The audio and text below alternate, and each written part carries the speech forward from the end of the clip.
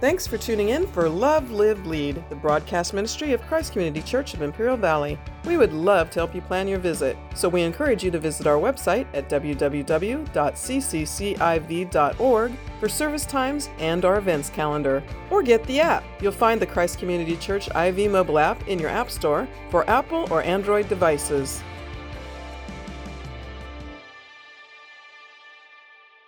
I don't know about you, but one of my favorite foods is Kentucky Fried Chicken.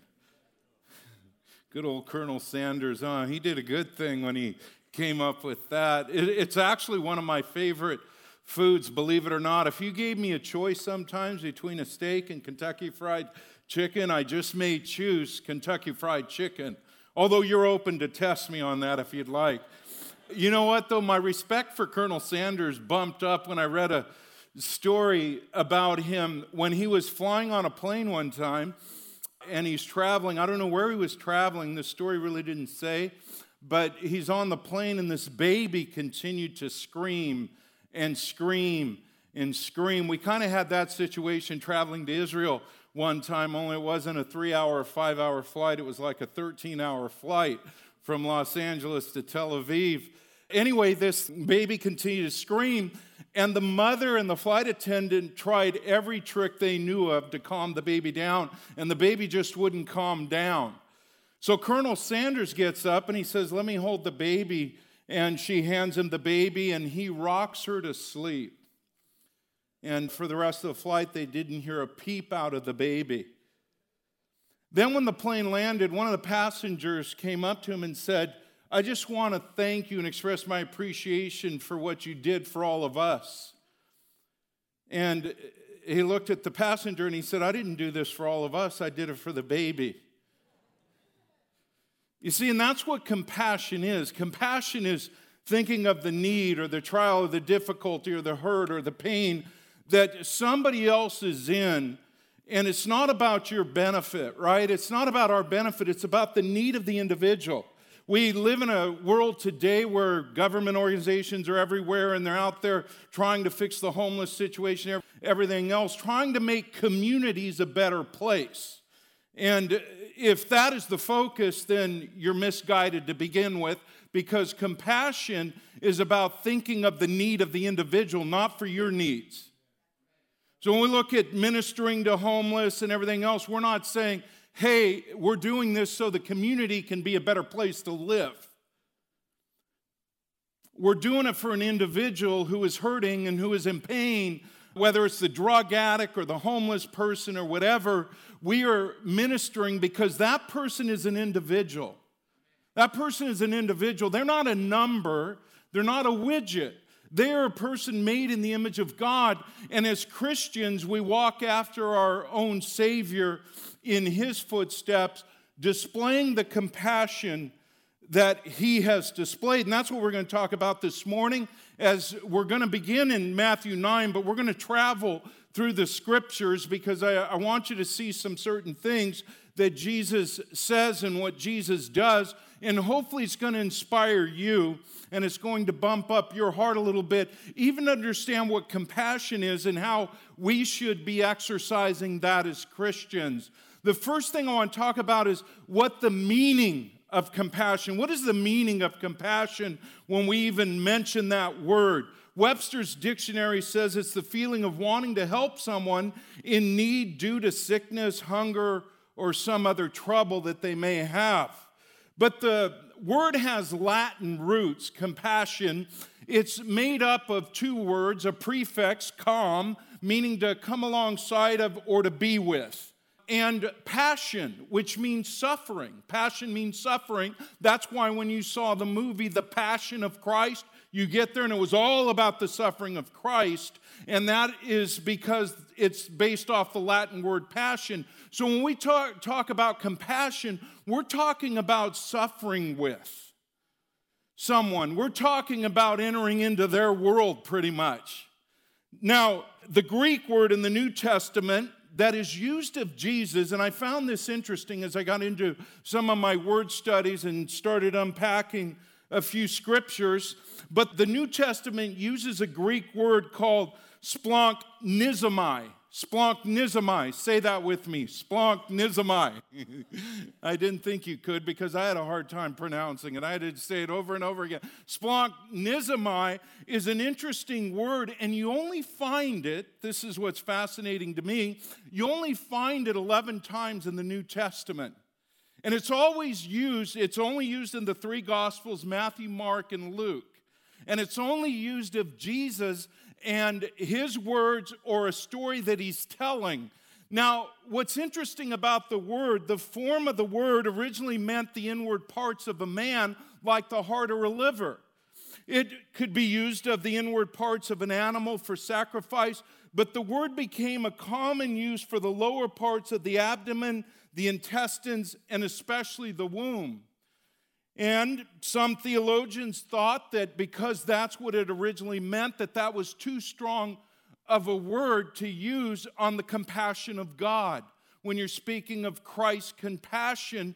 But it really isn't, because the gospel writers, under the inspiration of the Holy Spirit, use this word to impress on the readers the power and the force of God's compassion.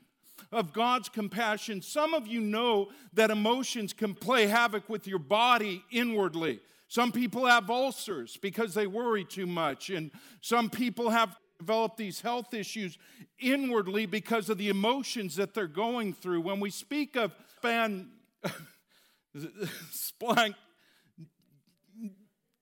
Zinomai, that word, right, then you're speaking of the passion that Christ has, or God's compassion that he has for the hurting.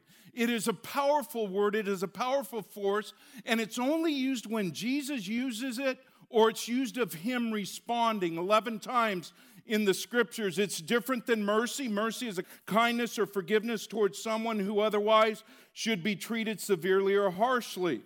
In other words, sin deserves punishment, but because of God's mercy, we don't face that punishment that we deserve for our sins. And sometimes we can become pretty merciless as Christians. We've experienced God's mercy in our own life, but when we see somebody else suffering because of their sin, we want to say, oh, they deserve it. Well, what did we deserve? What did we deserve? We deserve just as bad. Sympathy is to feel sorrow for someone else's trouble, misfortune, or grief. The high priest in the Old Testament represented the people before God. When you read of their duty before in the tabernacle and in the temple, the high priest always represented the people. Our high priest became flesh and blood. Hebrews 2:17 says, therefore he had to be made like his brothers in every respect, so that he might become a merciful and faithful high priest in the service of God to make propitiation for the sins of the people. He was made like us so he could represent us. An angel couldn't represent us. An animal couldn't take away the sins. The blood of goats and bulls couldn't take that away. Jesus became man so that he can faithfully represent us as our high priest. In Hebrews chapter 4, verse 14, it says, since then we have a great high priest who has passed through the heavens, Jesus, the Son of God. Let us hold fast to our confession, for we do not have a high priest who is unable to sympathize with our weaknesses, but one who in every respect has been tempted as we are, yet without sin. Let us then with confidence draw near to the throne of grace, that we may receive mercy and find grace to help in time of need. Jesus came to suffer with us.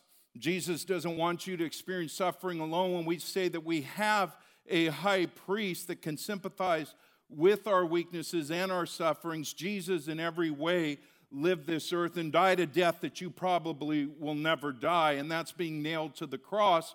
And I know you'll never suffer the wrath of God like Jesus did if you've committed your life to Jesus Christ. So Jesus came, he lived in flesh and blood, he understands, he had all of these feelings, empathy. Empathy is understanding, sensitivity, and an awareness of another's feelings, thoughts, or experience. So all these emotions that you and I have, Jesus had as well, but it is the compassion of Christ that drives everything. It is the compassion of God in heaven that's sent, because compassion isn't just feeling something or feeling sorry for somebody. Compassion is actually stepping in and doing something about it, right? You could say, I feel sorry for that person, or I feel sorry for that family. Feel tragedy and all this. But man, did you ever send them a card? Did you ever call them to pray for them? Did you ever do that? It's one thing to feel sorry for somebody, but compassion says we are going to move on the situation. That's why you have some ministries like Compassion Ministry. Compassion Ministry is a ministry that believes in getting down and dirty with the people and doing something about the problems of those that they're ministering to. So when we talk about the meaning of compassion, you need to understand it's more than a feeling. I'm going to show you that in just a moment, particularly when it's being used of Jesus and his work here on earth. All right, so that's the meaning. Now I want you to see God's movement of compassion. God's movement of compassion goes something like this, that you and I were stuck in our sin, and you and I were receiving the tragedy of sin, the devastation, the disease, the destruction that came with sin from the very beginning. And God looks down on his creation, humanity, and he has compassion, and he does something about it. The Father says to the Son, you're going to go to the cross. You're going to become human, flesh and blood, and you are going to go to the cross, and you are going to pay the debt of sin so humanity can be restored to me. The Son willingly left his glory, the worship of angels, everything in glory, to come down and to get down and dirty in this world. Even though he lived a sinless life, he bore our sins. That is the compassion of God. In fact, Philippians chapter 2, verses 5 to 8, have this mind among yourselves, all right? Paul's calling the church in Philippi, who was really a little bit fractured. People were into their own stuff. They were concerned about themselves, but not others. And Paul is writing before this, leading up to verse 5, he's saying, look at the interests of others more so than yourself. And so then he says, have this mind among yourselves. In other words, develop this mindset, which is yours in Christ Jesus, who though he was in the form of God, did not count equality with God a thing to be grasped. Now think about that when you read about God's glory in the Bible, when you read about the throne room of heaven in chapter 4 and everything that was going there. Even though he's equal with God, the Father, he steps out, and it goes on to say, he did not count equality with God a thing to be grasped, but emptied himself by taking the form of a servant, being born in the likeness of men, and being found in human form. He humbled himself by becoming obedient to the point of death, even death on the cross. Now, the theologians have a word for that. It's called kenosis, and I first studied that when I was in seminary, and basically it's the emptying of yourself, your position, your power, your authority, things like that. You're just giving something up to become something else. When it talks about the kenosis of Christ, is talking about him leaving everything he had in heaven to come down here and become a bondservant for you and I. That's where the compassion of God is so powerful. When you think about what we were stuck in, that's why when you come to Christ, and how do you not respond to the grace of God when you see what the Bible says about us and about what we were stuck in and what our future and hope was without God's divine intervention? What is the response to that? Grace. That's why Paul said in Romans chapter 6, after speaking about being justified by faith and not our own works, he says, do we sin the more? He said, by no means, because our response to something like that, when we see what God did on our behalf, should motivate us and move us to live for God. Now, Jesus came for that reason, to save us from sin. Now, before we get in Matthew 9, I know there's a long intro and everything else before we get in the scriptures, but I think it's important to set the framework first. In Matthew chapter 1, and we could have turned there, but you can read it when you get home, verses 18 to 23 says this: Now, the birth of Jesus Christ took place in this way. When his mother Mary had been betrothed to Joseph before they came together, she was found to be with child from the Holy Spirit. And her husband Joseph, being a just man and unwilling to put her to shame, resolved to divorce her quietly. But as he considered these things, behold, an angel of the Lord appeared to him in a dream. God still does that, by the way. Appeared in a dream, saying, Joseph, son of David, do not fear to take Mary as your wife, for that which is conceived in her is from the Holy Spirit. She will bear a son, and you shall call his name Jesus, for he will save his people from their sin. And then verse 22, all this took place to fulfill what the Lord had spoken by the prophet. Verse 23, behold, the virgin shall conceive and bear a son, and they shall call his name Emmanuel, which means God with us. Now, Jesus, the name Jesus, Yeshua in the Hebrew, means literally that Yahweh saves, or Yahweh is salvation. The word is a combination of Yah, which is an abbreviated form of Yahweh, and the verb Yasha, which means to save or to deliver from. That's what Jesus' very name means, and that's why they were called to name him Jesus. Now, Emmanuel is God with us, literally. That links back to Isaiah chapter 7, where the promise of the prophecy that there would be a virgin that would give birth to the Messiah. Chapter 7, verse 14, you read Emmanuel in that verse. And what's interesting, if you go to the next chapter, in chapter 8, I forget what verse it is, because I didn't intend on saying this, but in chapter 8, you're going to see, O Emmanuel used again, and that is used of God. So make no bones about it, when Jesus came God in the flesh. That's why we believe in the Trinity, okay? Now, when Jesus was here on earth, Jesus' whole ministry and mission was driven by compassion. You have to understand that. It wasn't just the compassion of God that led to everything, which flows out of his love, but it is also, when Jesus was here, the driving force, which flows out of his love, okay? Everything can be tethered to that because God is love. Whatever you speak about the attributes of God, you got to know that it's tethered to who he is, where it says in the Bible in 1 John, he is love. So his justice, his righteousness, his grace, his mercy, everything flows from that. Now, in chapter 9, we are going to see this word for the first time. Now, look at me with chapter 9 that comes up. And by the way, let me say this too. For you that are students of the Bible, there's something called the law of first occurrences in the Bible. So whenever a word comes up for the first time, it's highly significant. So if you do concordance studies or whatever, you would find that, man, when words first appear, there's some significance to those words. And when they're only used in certain contexts, there's even more of a significance. I remember telling somebody one time that love doesn't even show up in the Bible until the 22nd chapter of Genesis. They said, that's wrong. You can't. It's got to show up. God is love. And God creates out of love. He redeems out of love.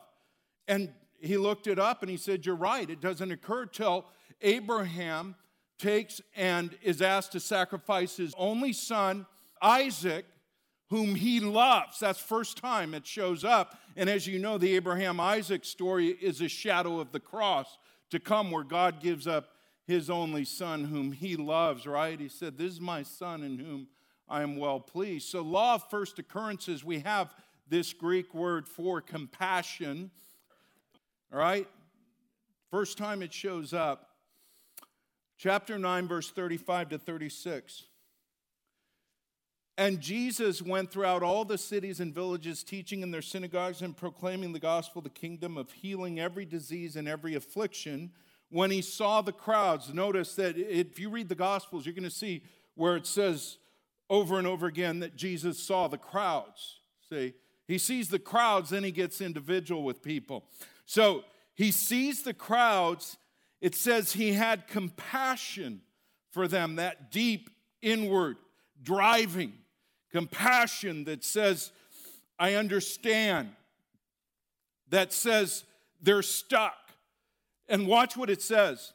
When he saw the crowds, he had compassion for them because they were harassed and helpless like sheep without a shepherd.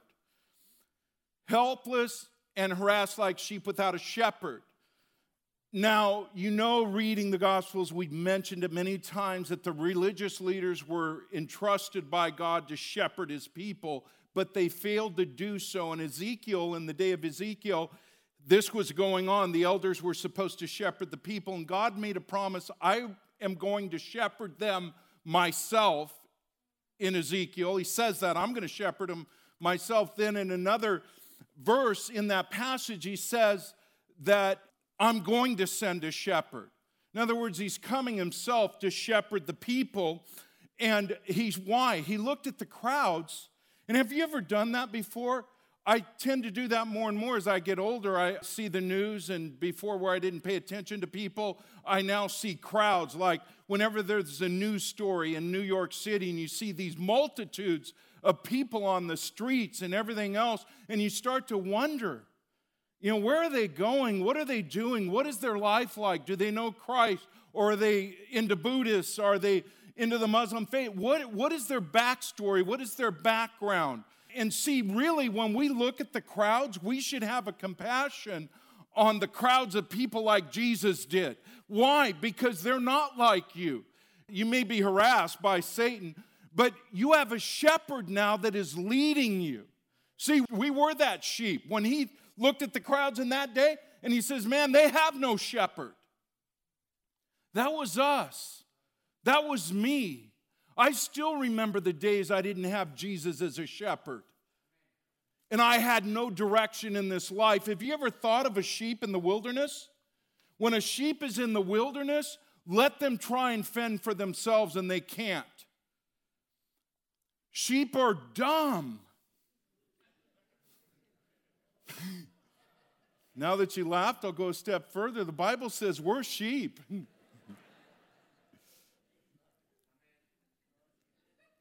But no different than a sheep wandering around in the wilderness looking for water, looking for pasture, looking to survive.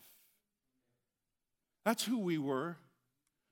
And then God fulfills that promise that Jesus would be the good shepherd that would come. In John chapter 10, verse 10, it says, the thief comes to steal, kill, and destroy. I came that they may have life and have it abundantly.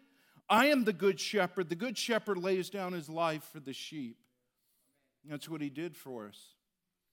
Then all of a sudden, now you've got a true shepherd that's leading you through this life. You've got a true shepherd that's leading you through the wilderness of this world, and this world is a wilderness. I don't care what anybody says, it's filled with landmines, it's filled with cliffs, it's filled with all kinds of unsafe things for humanity. And you got people now that are helpless. They're looking for direction. They're not finding it from their leaders. The elected leaders that are supposed to be shepherds somewhat of this country have failed. The government has failed in its primary responsibility. The primary, according to Romans 13 and 1 Peter 2, is to bear the sword to keep evil in check. And it has failed at that first and foremost responsibility. But what you look at is, man, a people that is lost. Looking, where do they turn? And Jesus is the good shepherd, the Bible says. And God knows how to take care of his sheep. That's why if you don't know Christ, you need to come to Jesus. I'm telling you, it is a game changer. Everyone here who's come to Jesus would tell you he's the game changer in their life.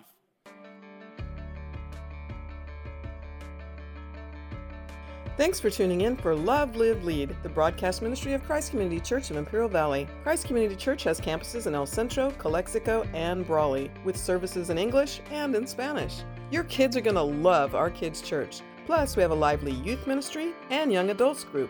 You're welcome to call the church office at 760-337-9400 with your questions, or leave us a message on the Christ Community Church IV mobile app, the ccciv.org website, or direct message us on social media. We are really looking forward to meeting you. So again, the website is www.cccIV.org, or call 760-337-9400 so we can plan your visit.